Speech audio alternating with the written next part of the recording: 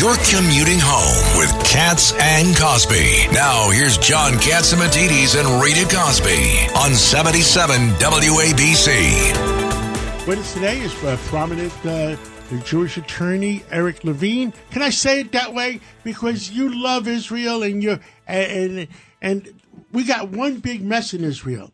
And we have you on to tell us what the heck is going on in Tel Aviv. We see some horrible pictures on television.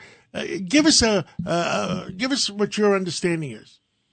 Sure. Well, first, I love Israel because I'm an American, and America and Israel share common values and have common enemies and common allies. The fact that I'm Jewish, I think, is incidental to that. Listen, I'm only 6% Jewish, and I support Israel. There you go. And some of the strongest Israel supporters are evangelical Christians. So I don't think you have to be Jewish to support Israel. I just think you have to be pro-American. Yeah. So what's going on in Israel, there were 5 elections roughly in a 3-year period. And just given the way the Israeli government and elections work, you have to get 61 members of the Knesset in order to have a majority in ruling coalition. And nobody was able to put that together. Finally, in a 5th election, Bibi Netanyahu won in an overwhelming victory. But because he's conservative and a lot of people dislike Bibi, a lot of the people in Israel could not accept the fact that he had won.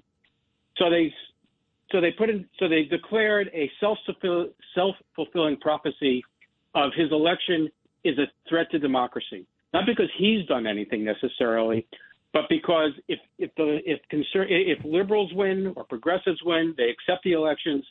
But if a conservative wins, by definition, it's a threat to democracy because they will not recognize the election. What you see in the streets of Tel Aviv and Haifa and Jerusalem right now, in large part, is a reaction to Bibi winning. They just can't accept that. What they are using as a pretext in this is the idea that the new coalition, the new government, wants to reform the judiciary in Israel. And I think there's general acceptance that the judiciary does need to be reformed because it has way too much power. The way the Supreme Court in Israel currently works is that it has aggregated to itself, it has taken to itself the power to be able to find the law unconstitutional in Israel. The problem is Israel does not have a constitution. So how do you find something unconstitutional? This is just something that the Israeli court took for itself roughly 20 years ago. It was not part of the founding principles. It was not part of the original creation of the state. Just the Supreme Court about 20 years ago just decided they can do it. The American people should keep in mind the concept of judicial review that we have in the United States is something that's very unique to the United States. It doesn't exist in democracies like the United Kingdom. And what they're trying to do in Israel is to make the Supreme Court in Israel much like the Supreme Court in the UK. And everyone will agree that UK is a democracy. So they don't want to – you have to remember also how judges currently on the Supreme Court are elected. The Supreme Court itself, the sitting judges pick the judges along with a very liberal you mean it's a self-perpetuating Supreme Court? Yes, and you have the Supreme Court, along with the Bar Association, selects the judges, unanswerable to anybody. Bar associations, by definition, are not conservative or not moderate. They're just very liberal. That's the bottom line. Very liberal. So they say it's a threat to democracy, but the Israeli people voted in a fair and free election, and Bibi and his coalition won. They spoke. So it is far more democratic.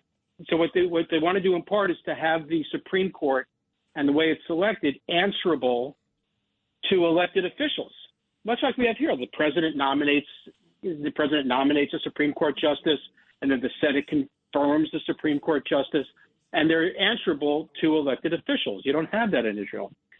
So then the other concept that the Israelis have in the Supreme Court as the Supreme Court took for itself is the idea that they can find a law unreasonable.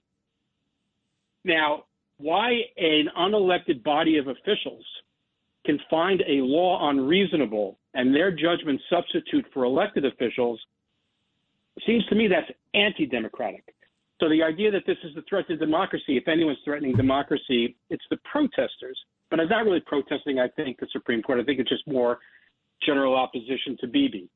Where I think the protesters, however, have a legitimate beef, this is my opinion, is All what right. they want to do as part of the judicial reform is if the Supreme Court finds a law, finds against, goes in a particular way, and the Knesset, the governing body, doesn't like it, by a simple majority, they can reverse that decision.